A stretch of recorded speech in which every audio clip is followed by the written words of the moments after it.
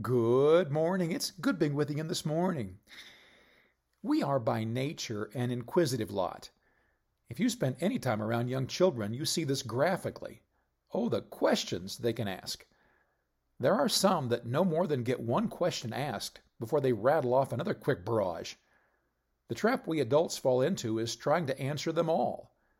That seems to leave us exhausted and them confused as they try and quickly process the mountain of information they just received. As Jesus was preparing to ascend back into heaven, after 40 days of making appearances to his disciples following his resurrection, his disciples asked him some questions about future events. Instead of directly answering them, he gave them a commission. This is recorded in Acts 1, 7 and 8. And he said unto them, It is not for you to know the times or the seasons which the Father hath put in his own power. But ye shall receive power, after that the Holy Ghost is come upon you. And ye shall be witnesses unto me, both in Jerusalem, and in all Judea, and in Samaria, and unto the uttermost part of the earth. Jesus told his disciples that there were some questions that he would not answer, and this was one of them.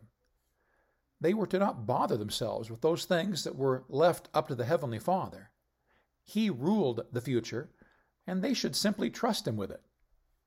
Jesus did not give them the answer they wanted, but he did reply to them. He told them that after he left, the Holy Spirit would come upon them, empower them, and they should become witnesses of him throughout the land. Jesus gave to them what we call the Great Commission.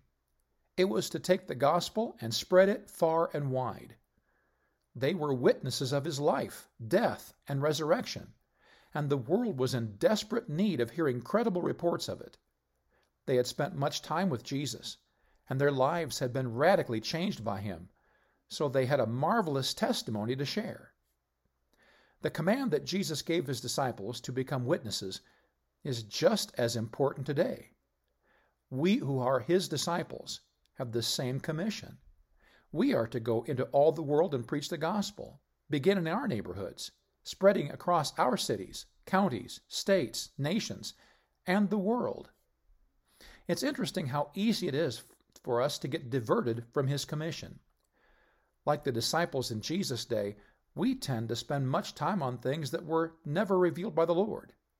We like to drill deep into the symbolism of end times events, while ignoring current-day souls.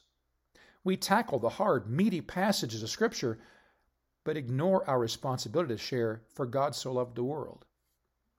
There is much that we can and should be doing in the service of the Lord that does not involve itself in evangelism.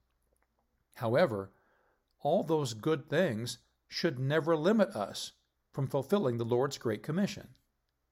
Let's make sure that we emphasize those things that Christ emphasizes, that at the end of our lives we can look back and recognize our faithful obedience to his commands. God bless you today. I love you.